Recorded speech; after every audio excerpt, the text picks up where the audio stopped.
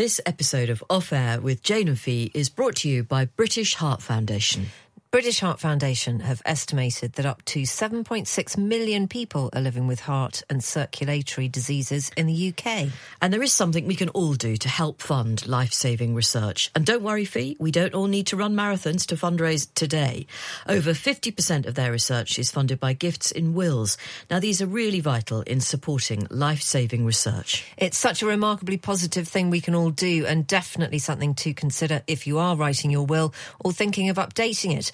With a simple act, you can support future scientific breakthroughs that could help save and improve millions of lives. British Heart Foundation offers a free will guide and free will writing services too, helping to make the process as easy as possible. To download your free will guide today and help British Heart Foundation fund life-saving research, search BHF Wills.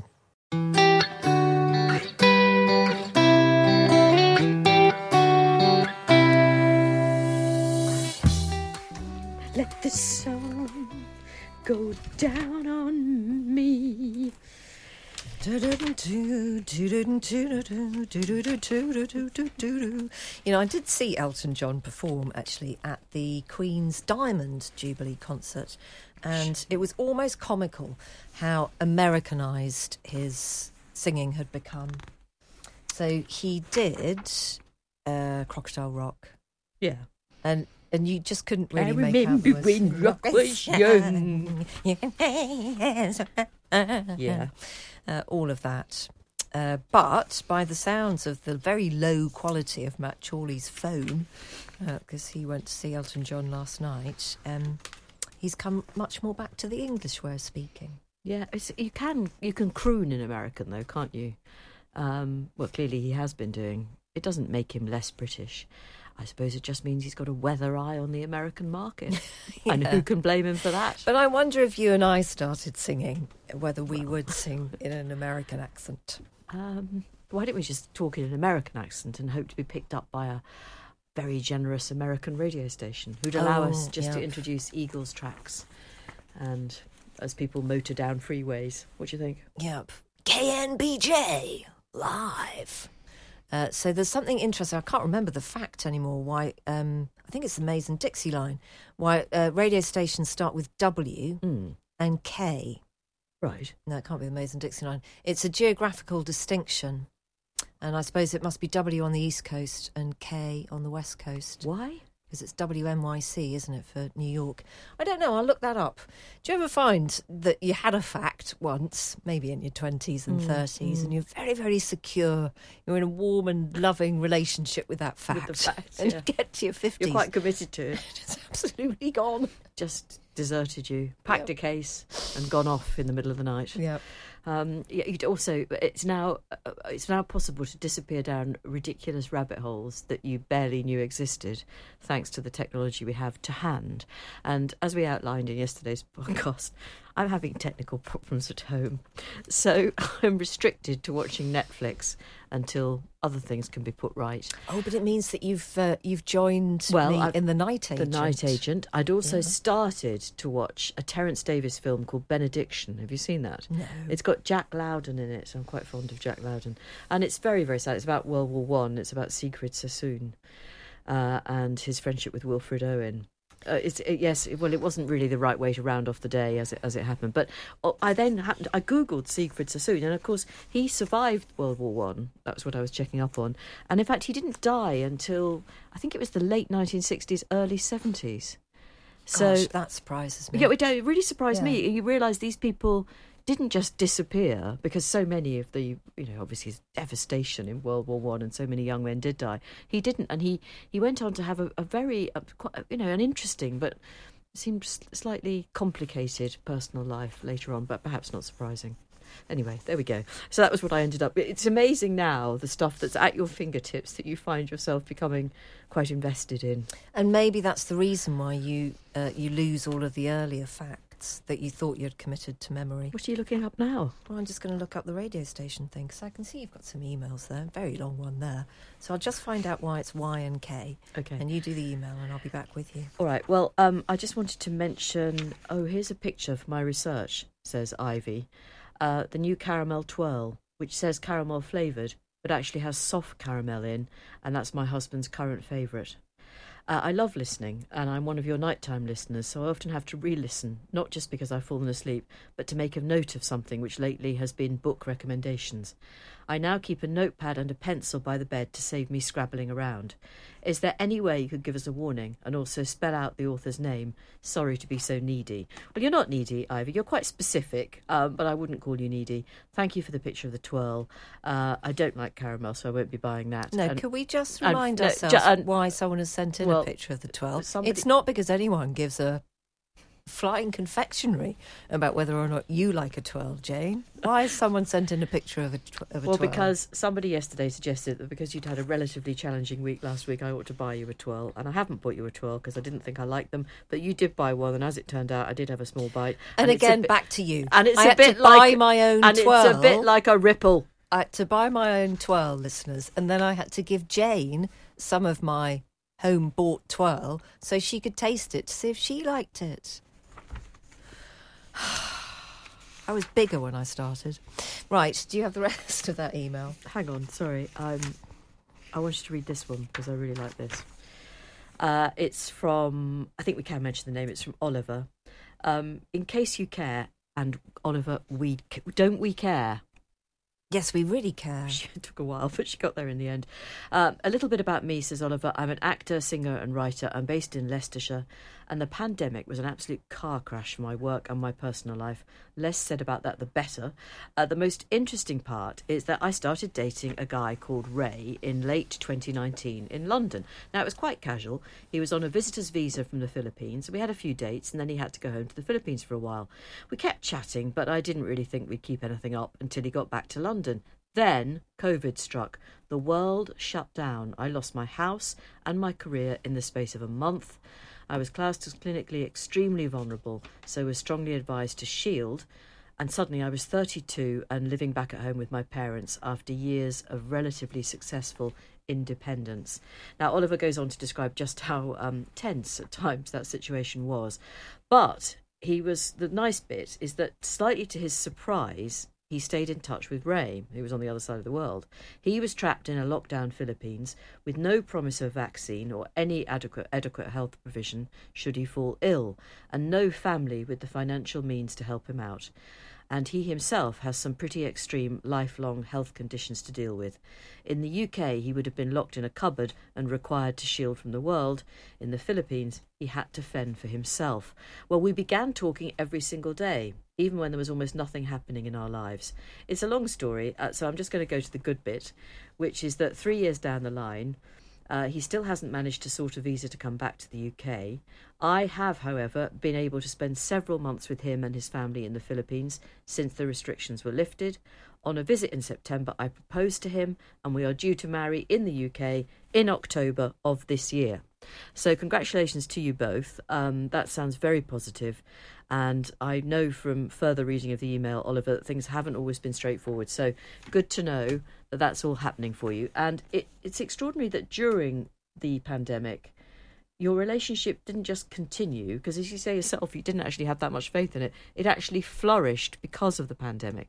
And that takes me back to our guest today, Curtis Sittenfeld, and the two characters in her novel who almost, because of the pandemic, draw closer to each other than they might have done. So I think quite a lot of people had that experience because you cut out all of the other kind of noise that is usually made by friendships, by coming to work, by members of your family and stuff. And so you could quite clearly see who it was that you liked, and if you enjoyed their company, really, really enjoy their company. So I love a pandemic love story. You know I do. Yes. Point number 4, by the way, in Ray's PSs at the end, I completely agree. Sorry, Ollie's. I completely agree. And very kindly, have you seen the PPS? We're invited to the wedding, Jane. Oh, are we? Yes, we are. I won't give out the address, but October the 21st, I could make that. Yeah. And the little detail, Anna Soubry lives a few doors away, and Ollie's put Clang, and that's a lovely one. So I think we could make it to that. Lots of very lovely emails about COVID, and I'm sorry that so many other people are getting COVID at the moment. This one comes from Shona, who says, greetings from Brecon. beautiful, beautiful Brecon up on the now, East is that Coast. the East Coast? Yes. Okay. It is. Yeah. I tested positive for the first time ever at the end of March. I only tested because my 86-year-old mum was with me. She's 90 pounds soaking wet. I've never heard that before. But a more fit, vital, formidable woman you could never hope to meet. 3 weeks later, and I'm still enjoying everything COVID has to offer. I've slept more in the last couple of weeks than I have all year. My whole body hurts. My skin has been burned. Ick, ick, ick. Mum, on the other hand, caught COVID, shrugged it off and is back to walking 10 miles a day. I'm very much looking forward to being 86. Well, greetings from us, Shona, and greetings to your mum as well.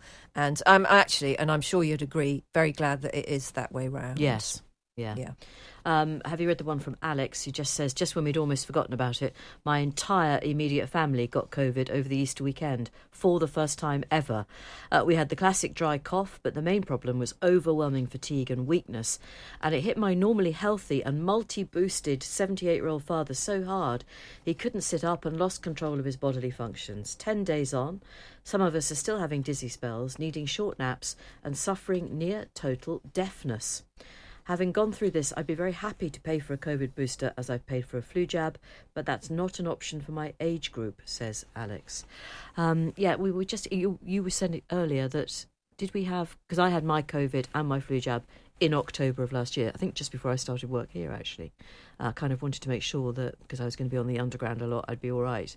And so I'm quite a long distance away from a vaccination. When did you last Well, have mine yours? would have been exactly the same kind of time, which I think is one of the theories about why there is so much COVID around. Because we're less protected. We than are might at the be. end of that kind of protection. Okay, I'll happily have another vaccination if that would see me through another. Very much so. Another winter. Can we chuck something out, which is, I think, a problem that many of our listeners will identify with? This one comes from Claire. And it's about the art of being sociable. Claire says, I don't cringe at the thought of a party and I don't mind mingling, but when it comes to exiting a conversation that's gone on for too long, I find it excruciatingly uncomfortable. I've often wondered if this is a uniquely British affliction or a universal phenomenon. Perhaps it's why booze is always within arm's reach at social events. My brother-in-law, who happens to be a barrister, used to entertain us with tales of his head of chambers. When stuck in an awkward chat, the man would thrust his business card into the other person's right hand, whilst turning the manoeuvre into a firm handshake, exclaim, it's been a pleasure to meet you, do get in touch, and then push the unsuspecting person away backwards before twirling to join another group, all while still clasping their hand. It was a lightning fast, bewildering, impressive feat of social dexterity that left his fellow barristers all feeling envious. I'd love to know how you extricate yourselves from a tedious conversation at a party. I'm sure you've got some great tips. Well, Gav. Gosh, I think I'm always, when you get to a party and you just think, well, I'm glad I'm in a conversation. I'm just going to eke it out as long as I possibly can, because then you might have to move on and introduce yourself to somebody else. Didn't we? We went recently to, actually, it was a good leaving do at our former employer. And that was actually an evening where we were in a relatively large room, and everywhere I looked, there was somebody I did want to talk to. There were also a few people I didn't want to speak to. Yes. Well, I had a slightly embarrassing moment where I was gripped manfully in a handshake by someone who was terribly, terribly pleased to see me. Did they think you were me? No, they didn't. But I just had, I had properly no idea who they were, and he had just started on the, remember when thankfully the little ding, ding, ding went at the start of the speeches, because I didn't remember when. No, did you not? No, I had to ask you who he was. Is that him? Yeah, him. Yeah. And he was actually an incredibly important part of you've been divorced. You've been divorced a long time, Fee. Right. Like I said, that first one, love, was a drink that got out of hand. Okay, just listening to your podcast, says Naomi, and had to write regarding the two relationship minds email. I totally agree that this sounds like a very normal way to think. The classic glasses greener scenario. This was the query we had from a listener yesterday about the fact that they were in what seemed to everybody, certainly to us, to be a pretty good relationship, but it seemed to be heading inexorably towards something permanent. But they were allowing themselves to have the odd fantasy about what the alternative might be. Yeah. Anyway, as Naomi says, as my mum has always said, the key to a good relationship is a nice bit of window shopping, but no trying on, and certainly no purchasing. It works, and it takes all the guilt away and normalises one's healthy, curious imagination. There we go. Naomi, incredibly, says she's had COVID 5 times and twice in the last 6 weeks. And the last couple of times I had different symptoms. First, high temperature and sore throat. Second, the coughing variety, which I've never had before. Sounds like I'm enjoying collecting these experiences. I'm really not. The only way I know is because I work for the NHS and so have easier means to testing. Gosh. That's wow. I find that so depressing. That is depressing. Because also I thought that you boosted your own immunity by having it. Well, that's always what I've imagined. Oh, Lordy. But it sounds to me as though Naomi's had 2 different versions of the same thing, and she knows it's COVID because she's tested. Yep. How peculiar.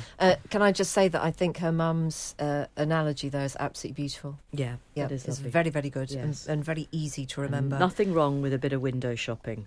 Nothing wrong at all. The letters N and A were given to military stations in America, but K and W were assigned for commercial use. Radio stations east of the Mississippi River had to start their stations with W, and stations west of the Mississippi with K. There you go. Well, that's something I have puzzled over. Yeah, and that's solved for you. Well, sleep well, everybody. Those of you who are still with us will be just on the cusp. No, don't say that, because you and I find radio really interesting. No, gosh, we do. Well, we do. Absolutely. Yeah. No, we really do. Hang on a second. While you're hanging on, can I just say hello to Katrina? I won't read out your email, but thank you very much indeed for what is a very perspicacious take, and you'll know exactly what I mean. And P.S. on the subject of Idris Elba. Last year, the receptionist at my son's primary mentioned to a couple of parents that he'd just looked round as a potential parent. Idris Elba? Yes. The news spread like wildfire around the class WhatsApp that evening, along with musings on how much bling it was acceptable to wear at drop-off and whether it would look at all odd to continue casually doing the school run the following year if their child had inconveniently moved on to secondary school. Interestingly, all 30 children in my son's year 6 class, when asked the standard parental "how was school today" question, gave their standard vague answer. Not a single one thought to say, actually, an internationally famous actor popped into our English lesson for 5 minutes, walked round to look at some of our books and said a few words. Small wonder that messages about a change in PE day don't often make it home. Isn't that brilliant? I do remember the joys of communication on the often quite slow, rather ponderous walk home from primary school. And you would always ask, how was your day? How was your day? And you were always reduced then to asking, well, what was the lunch? And my kids would occasionally, and for no good reason, suddenly switch to packed lunches.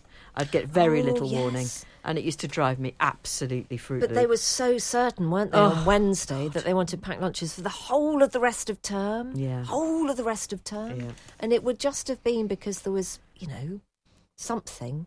Or something would have happened, or some friend had moved to packed lunches, or there was or there was a disturbing carrot. Yeah, there was a funny rumour about worms in an egg, or oh God, it used to drive me up the wall. Yes, tough times, everybody. Check your privilege. We've been through it, Fee and I. We really have, and we've come out the other side. Who was our guest today? Well, it was the best-selling American author Curtis Sittenfeld. Now, she's written stuff like Prep, American Wife, which was based on the life of Laura Bush, and an incident that happened to Laura Bush in her adolescence, and the incident is true. And it's if you haven't read that book, I really cannot recommend it highly enough. I think it's brilliant. Then there was Rodham, which is a reimagining of the life of Hillary Rodham Clinton, had she gone through with it and dumped Bill when I think she could have done. And then there was Eligible, which was her rewriting of Pride and Prejudice. Now, her latest novel is called Romantic Comedy, and it's about the relationship between a hugely talented, though not especially glamorous woman, who's also very witty and is a TV sketch writer for a hit late-night American comedy show. And in the book, we discover that relationships between heartthrob gorgeous men and witty and talented women don't always have to end in the way you might expect. They might even, make it work. Anyway, Curtis had only just arrived in the country, and she hadn't been able to leave the States for quite some time. I think it was maybe November 2019. I went to Australia, but since then I've mostly been at my house in Minnesota. Right. And how was it? How was your lockdown? What was the American version of lockdown like? I mean, I think it probably even varied state to state and family to family. Like, I think that my understanding, and now, of course, time has collapsed and my memory has collapsed, but my understanding is it was less that things were, like, it wouldn't, I think, have been illegal in most cases to, go to a restaurant, but it's just like restaurants were closed. I mean, I think it was pretty isolating and pretty quiet and went on for quite a while. So you could go out and stand outside a closed restaurant and then go home. You could look inside an empty window and feel longing for better times. Terrific. Well, there are better times now, and we've got a new book from you, Romantic Comedy, which is essentially, and in a nutshell, let's try and do this, it's about the woman who is witty and talented, quite low self-esteem, and she meets a man who is officially out of her league. He's a heartthrob. He's also quite clever. But it turns out he isn't out of her league. And lovely things happen. It's not a spoiler. Or is it? Is this the first time you've written such a genuinely romantic book? There is romance in your other works, but this is romantic. Yeah.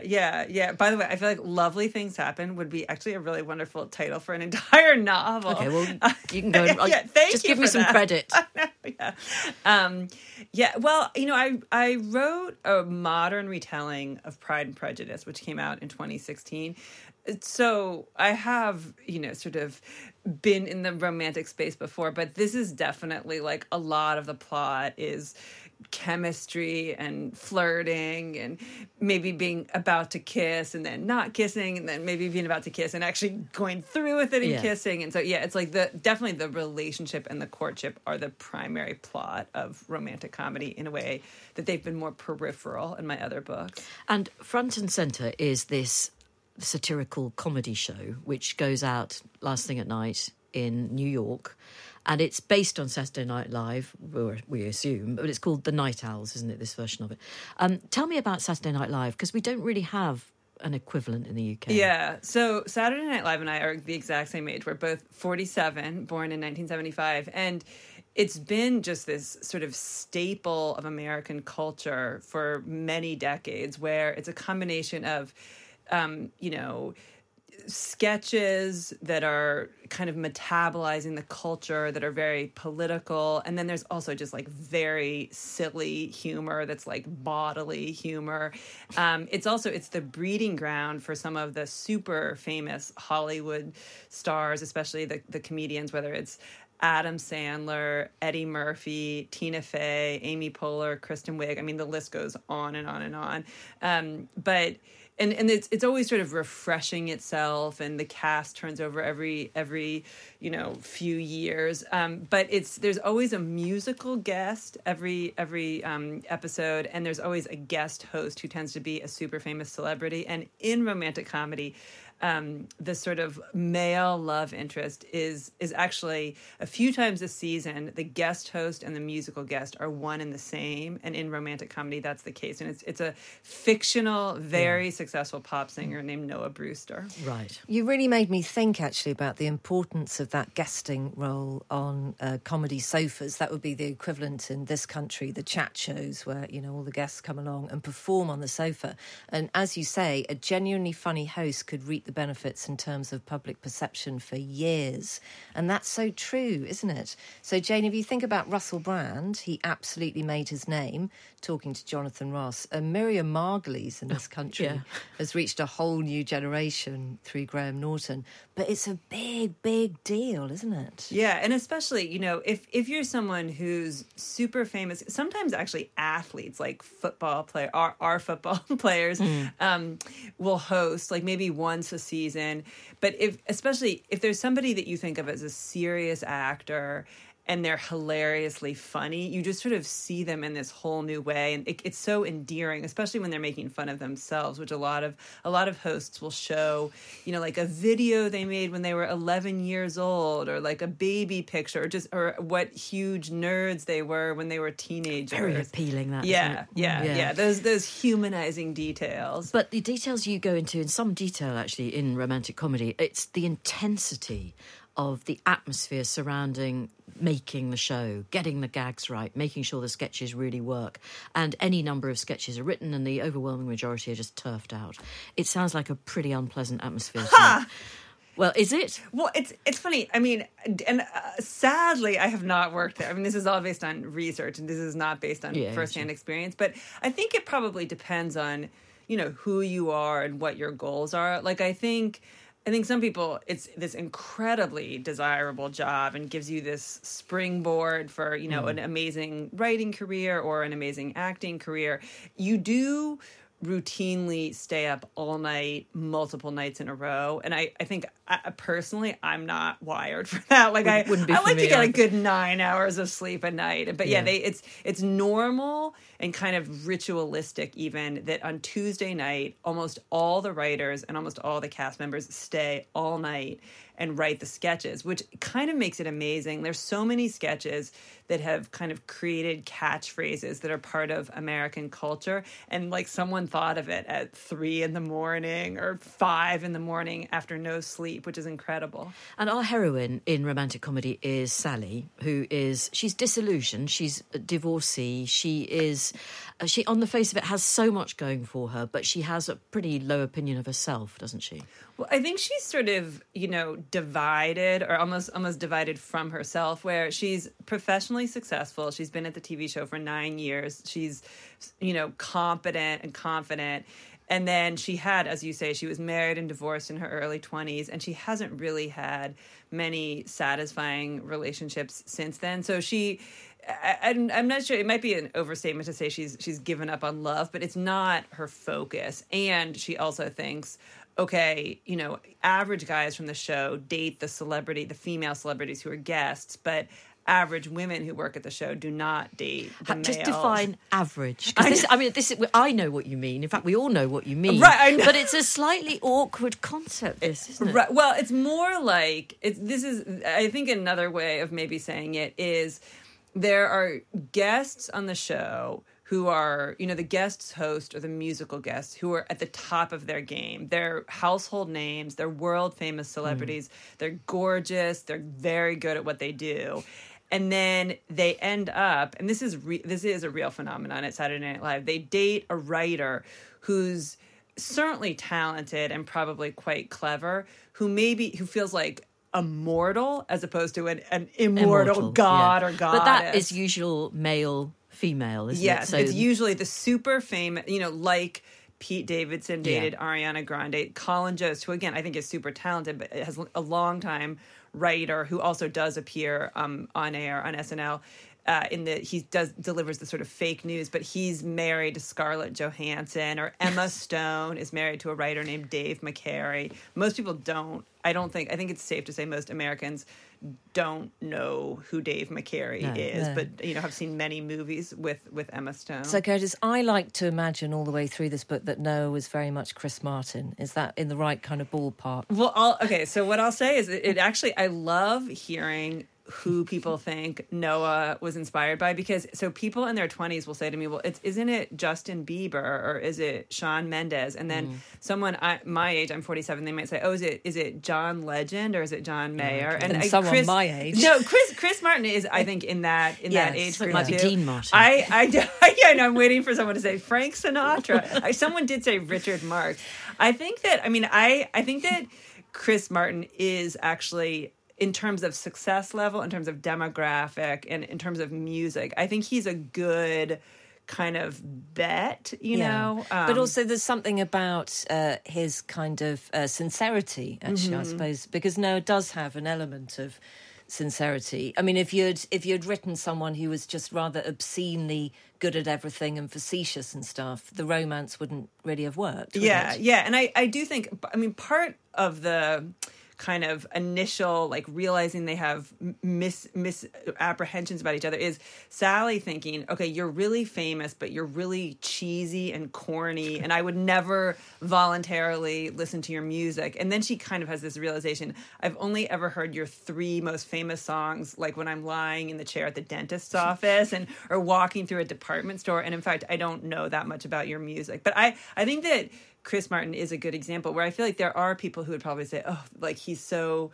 corny. And I think he's really talented. Yes, so and do I. Cute. A handsome man. Yeah, and with lovely upper arms. I think we've referenced them before. There's a lovely detail in the book where one of his best-known song, Noah's best-known song, is "Making Love in July." But it transpires that when he recorded it, he'd never made love in July or at any other time because he was really quite young when he made the song. It's that sort of detail that makes it all rather genuinely sweet and I don't know, strangely believable. Weirdly, well, I think that you know, those of us who are not celebrities sometimes can make the mistake of almost feeling as if celebrities exist only for us to kind of observe when they're in the public eye, and they don't exist the rest of the time, or they don't, you know, tie their shoes or brush their teeth or something. But it's like everybody has different sides to them, and I think you know, all celebrities have a private self, or I'm sure they all have like little vulnerabilities and little secrets that they don't just make into anecdotes on talk shows. I'd love to talk about this book all day, but we won't. We'll come back in a moment and we'll talk about some of your others. But just to say that actually there's some lovely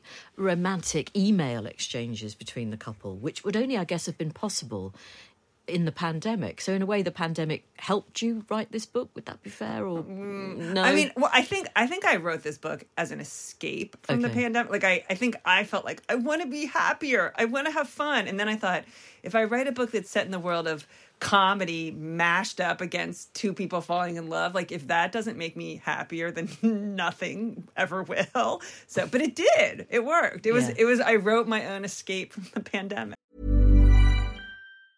Hey, I'm Ryan Reynolds. Recently, I asked Mint Mobile's legal team if big wireless companies are allowed to raise prices due to inflation. They said yes. And then when I asked if raising prices technically violates those onerous 2-year contracts, they said, what the f*** are you talking about, you insane Hollywood ass f- So to recap, we're cutting the price of Mint Unlimited from $30 a month to just $15 a month. Give it a try at mintmobile.com/switch. $45 up front for 3 months plus taxes and fees. Promo rate for new customers for limited time. Unlimited more than 40 gigabytes per month. Slows full terms at mintmobile.com.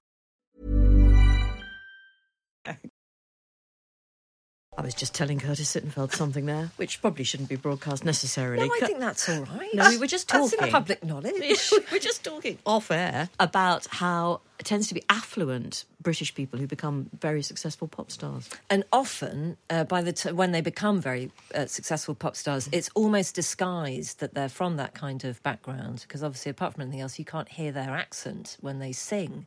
So Curtis has been surprised that Ed Sheeran is actually from quite good stock. I mean, impeccably middle class. The truth is, I think this is true across the board, certainly in the U.S., including for writers, and I myself. I mean, I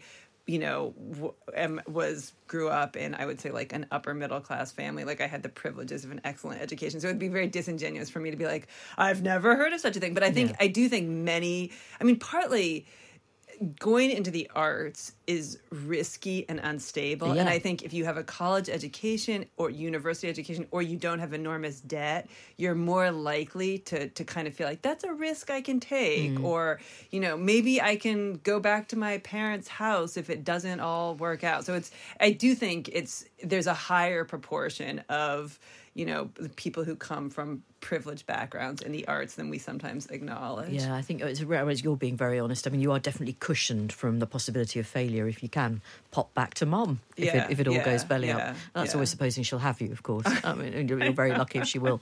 Let's talk about Rodham is your book, a reimagining of the life of Hillary Clinton if she hadn't stuck with Bill Clinton. And she's on our mind. She's actually on one of the monitors in the studio right now because she's in Northern Ireland and giving a whole host of interviews. And she's actually a very significant figure. I think she's very closely involved with Northern Ireland generally after the peace process. She's the Chancellor of a university there. She really does, do good work. But in your book, Rodham, you take her on a journey that she might have gone on had she called time on the relationship.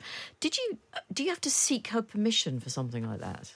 You do not have to seek her permission. And did you contact her or attempt to contact her? No, people? I wondered if I should send her a copy of the book, and then I thought the book is getting enough attention that if she wants a copy, she can acquire it. I mean, in a way, I felt like she shouldn't have to pay for it. But I also, because it came out in the pandemic, I think I probably could have gotten an address to send it to her office. But I thought she's probably not going to her own office. And it seemed a little bit aggressive to send it to her house. And so I just erred on the side of not doing it. And I have never had contact with her. And, Nothing. And don't anticipate that I will. Yeah. I think you're probably right not to anticipate contact.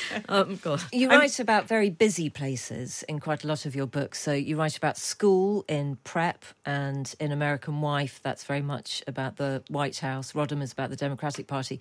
But, it's a very isolating existence being a writer. So I wonder whether you kind of write your own camaraderie. Is that part of the appeal sometimes? That's actually a very interesting observation. I mean, I think that the writer Ann Patchett once said something that was like, your writing is like the friend that you have tea with in the afternoon. And so I do feel almost like my books keep me company, sort of the book itself, more than the characters within the book or the setting within the book. But I also think as a writer, setting and place are very important to me, just because it matters so much, like, to a real person's life, where you live or who you interact with on a daily basis. Like, that's how our lives are sort of defined. That's very good advice. So you should write a book you'd read. Without question. Yeah. And not only that, you should write the book that you wish someone else would write. and especially if they haven't done it. If they have done it, just read it. But if they haven't done it, you might have to. Yeah, okay. So do you what sort of is your view of someone who just thinks, I'll just churn out a thriller because that's what everybody else is doing, and I'll have a racy female lead who's an international assassin, and we'll take it from there? I mean, there's the thing that I say to my children more often. This is Jane's synopsis. That's She's mine. just put it into I was going to say the thing that I say to my children more often than anything else is different people are different, and so it's like there is an appetite for everything. I mean, you can be so many different kinds of writer, and you can be so many different kinds of reader, and like I feel like the more the merrier. Like I don't think that people should only write or read in one way. Like that would be so boring.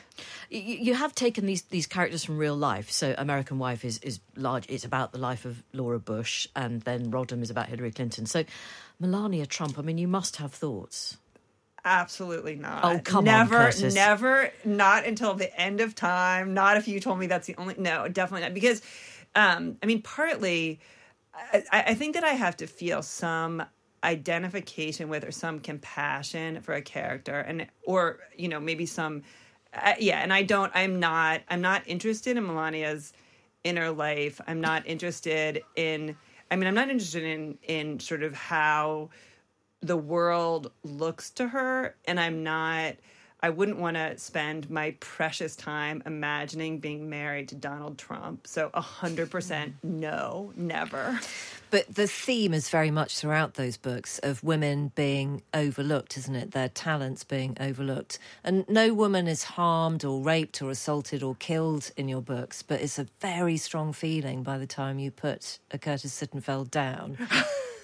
That there is an injustice still in the world. And I wonder how frustrating it is for you to almost have to keep returning to that theme, because it's not a solved problem, is it? I mean, it's definitely not a solved problem. I think that,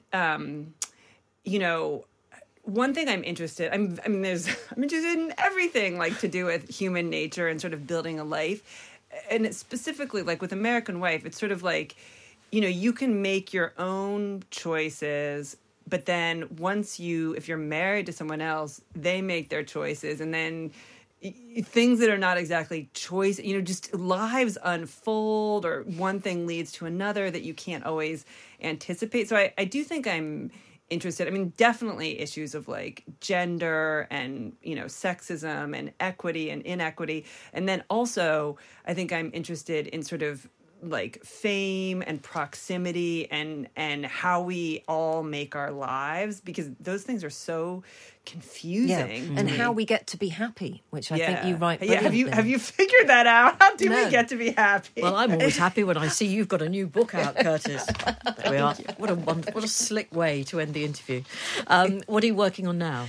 Oh my goodness. I mean, I'm basically reading. I'm reading a book right now called The Late Americans by someone named Brandon Taylor. I'm more in a reading than writing. I don't believe you. I think you've got an idea. Oh, I always have ideas. Oh, well, give us a vague idea what it might Okay, be. I actually, the last thing I tried to write, which was like a few months ago, truly, was a short story about a woman who's sort of a social media ghost for a celebrity, meaning writes the person's Instagram posts. Yeah.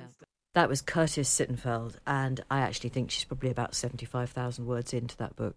She just didn't want to quite acknowledge that she was. No, but it's such a good idea. So the social media ghost, I think we best know in this country because of the extraordinary Rebecca Vardy, Colleen Rooney case. Do you think that's made it to the States, that particular? Well, it may well have Drama. done. I would imagine it's exactly the kind of drama that if it was two American wags would have made it over here. Yeah, So, possibly. I mean, I don't mean to sound like I'm from the Middle Ages and not understanding in the ways of the social media, but I was quite surprised, Jane, that you would have accounts that were entirely populated by other people. And I do remember thinking, but isn't that just double the work? Because you still got to take the picture, haven't you? And tell somebody that something's happened to you. Yeah. And then you got to send it to them for them to post as you. So why don't you just post as you? Post it. It just seems so much Because it only easier. means going like that, doesn't it? Exactly. You would have thought you'd be able to do it.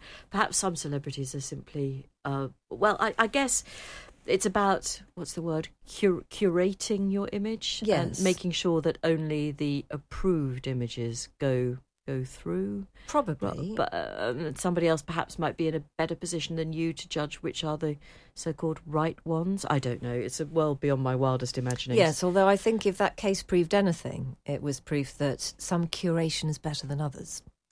So you might be wise to just stay within your own profile. Right, okay. Well, do you know what? Although it was a real saga, I can't now remember who emerged triumphant.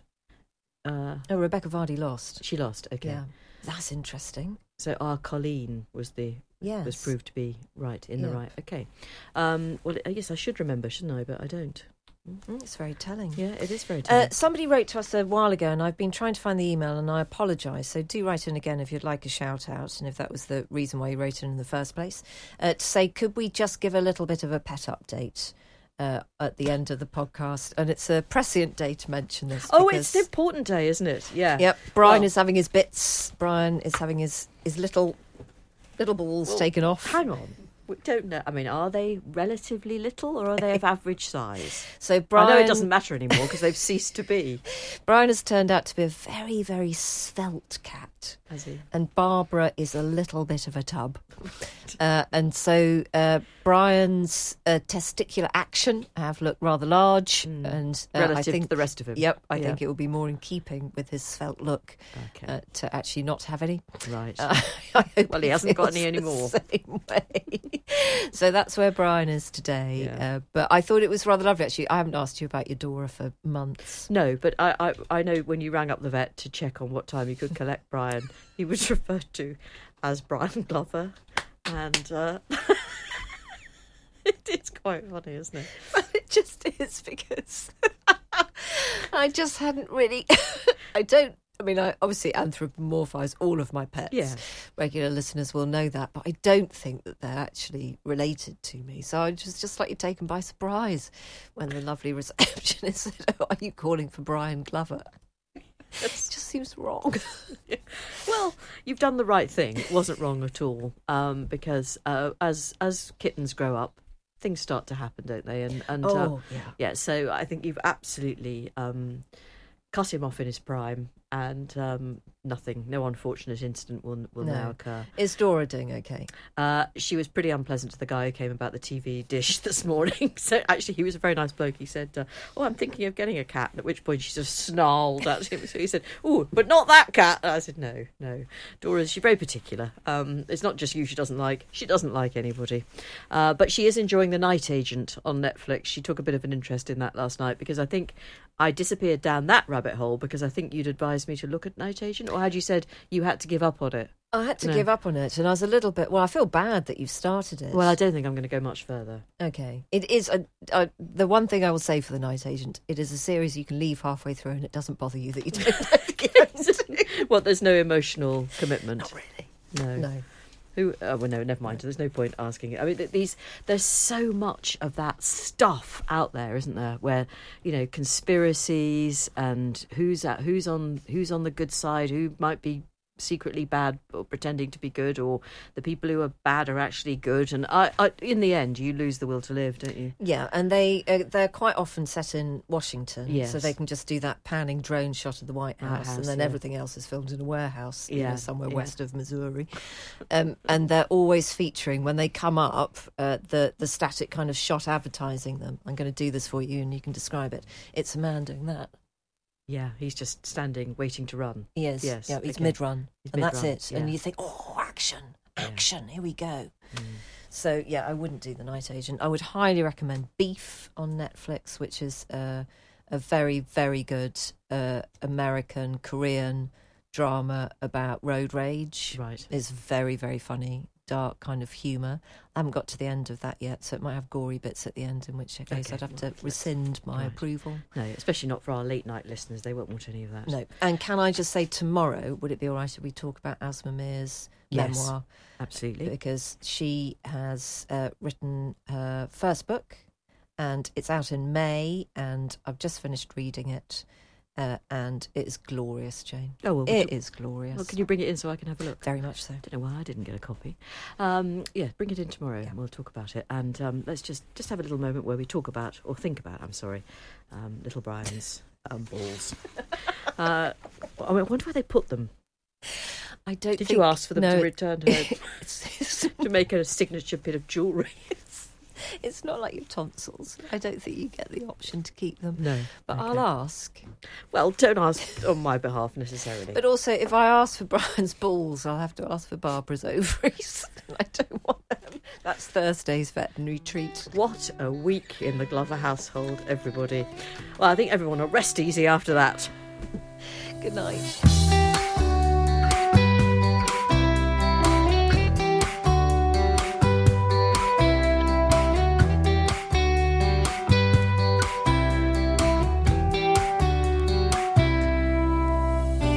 Well done for getting to the end of another episode of Off Air with Jane Garvey and Fee Glover. Our Times radio producer is Rosie Cutler and the podcast executive producer is Henry Tribe. And don't forget, there is even more of us every afternoon on Times Radio. It's Monday to Thursday, 3 till 5. You can pop us on when you're pottering around the house or heading out in the car on the school run. Or running a bank. Thank you for joining us and we hope you can join us again on Off Air very soon. Don't be so silly. Running a bank? I know, lady. A lady listener. I know, sorry.